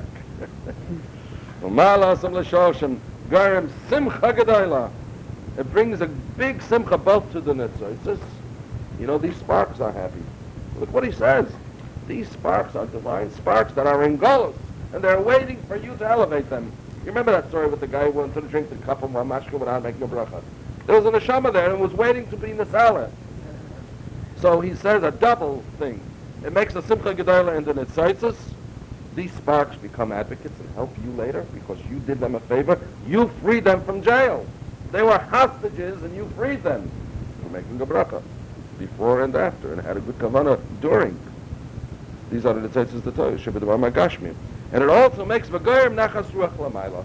And it brings about a heavenly delight by HaKadosh Baruch Hu. So you're doing a double simcha, Beis Simcha, Tzeitzayil. In order to Tzeitzayil, to take out these Nitzaitzos, we need Beis Simcha, two simchas. The simcha of the Nitzaitzos and the simcha of HaKadosh Baruch Hu. V'zehu, and this is the pasuk which he began the mimer with. V'shibachti ani es ha-simcha. Shlomo Melech says, I praise and I give a lot of praise to simcha. Shalamayla, the simcha that comes to HaKadosh Baruch Hu. He's talking about Hashem's simcha. V'shibachti ani es ha-simcha shalamayla. This great simcha that HaKadosh Baruch Hu has, haba yedei chilash stiyah, through when a person eats and drinks something lamata, he brings about delight lamayla. And because of that, a person has a good taste in food too, because he's getting some residue of that big tiny lamayla. If he's zeichel to that me'ein oilam haba. So Shlomo HaMelech is talking about a great simcha. At first we didn't understand what kind of big joys he's talking about. Shlomo HaMelech says it's very good to be happy. He says it's very good to bring about that happiness of Hashem, which is a result of you eating and drinking the way you should. And what is eating and drinking? That's Poshet and Gashmias. Also, eating and drinking is Limud Torah and Kiyum HaMitzvahs. Learning Torah and doing mitzvahs have a parallel with the concept of eating and drinking. And as we've said before, that the Limud HaTorah is the concept of the inyan of Achila and Shesiya Baruchnius, and the same is with Kiyum HaMitzvahs. And Yoram Avodah Hu the Simcha Koya Avodah the Tefillah. Simcha comes through Avodas HaTefillah. Ba'arichus, to daven, ba'arichus doesn't mean you daven more. But the word that you say ba'arichus, you say it with such a way which you are misbonen in order to bring out your Abba to Hashem. Hisbonen is ba'soga lokis. Shenosing koyach v'oiz. Because this davening, the way it should be, gives us a koyach and an oiz ba'achilo shesiyah. In Achila Shasiyah, which is the Avodah from Torah or mitzvahs, B'tachlus HaShleimus, in order we should reach the desired goal. We have finished Baruch Hashem, the mimer, and the doctor I see is preparing a formula, a prescription. This is special mashka the Rabbi gave me, especially to be besimcha with. And since we're finishing a mimer, and we have about simcha, and we does food and so forth, we can. You know, there's a friend of mine always said if he wanted to invite somebody else, he wanted to invite someone into his house for Shabbos, and this person couldn't read, didn't know Aleph Beis. He wasn't even Shalom Shabbos. So somebody else asked him, how can you invite him in? Where's the simcha of the Shabbos and stuff? And he said, this person, the mitzvah he can do is he can eat. Mm-hmm. And by eating, he's being a Jew. And by eating, he's doing all the things that Rabbi Goldstein already good. Where's your cup? This one's dirty. I'm going to get another. So this is special mashka that the Rabbi gave me, especially to of course we have to use it up before Pesach. Very good. But I brought it also because this is the siyum of finishing a mimer about simcha and excellent. Also some food. So we're going to make a bracha. We'll say l'chaim on this.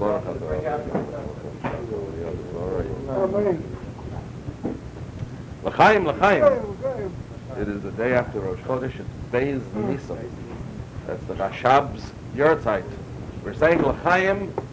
Thank you, Doctor, for this gesture. And the bracha that the Rebbe gave you should reach us in full measure. Amen. And the l'chaim should reach us in midos tovos, understanding Hashem better, and davening better, and doing more mitzvahs, more than ever before. Amen. Amen.